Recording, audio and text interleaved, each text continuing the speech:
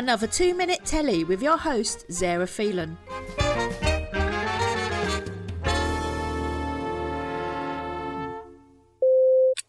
The latest in co-territory productions comes from Sci-Fi's Alien Invasion series Spides. The joint venture between the Americans and the Germans could bring a whole new level of meaning to arachnophobia, if only it wasn't so confused as to what kind of story it wanted to tell. There seems to be a lot of flip-flopping over what this show should actually be. Is it an alien invasion series or even a cop drama? It's safe to say it's a fusion of the two, and even though the plot lines are intermingled with each other, it does feel like they should be on two different playing fields. Set in Berlin with a mixture of American and German cast and spoken in English, the story follows the teenage Nora, played by Game of Thrones actress Rosabelle Laurenti Sellers. She is dogged by visions of being stranded on a strange red planet as hordes of what look like giant spiders rush towards her. However, these visions are not just causes of anxiety, but a deep-seated premonition of things to come. At first, this all seems to be a fairly innocent presumption of a lifelong neurological issue, as Nora has to attend a facility headed up by the icy yet highly suspicious-looking neurologist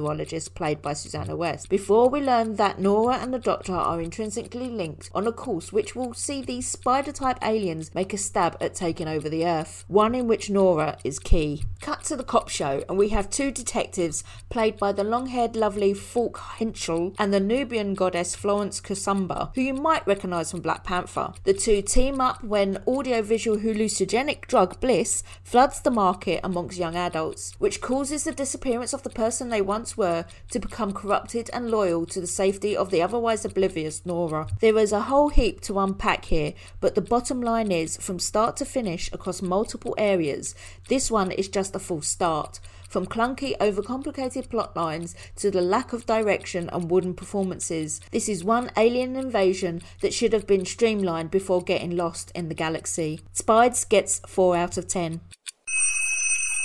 Original podcasts presented by Hefcore.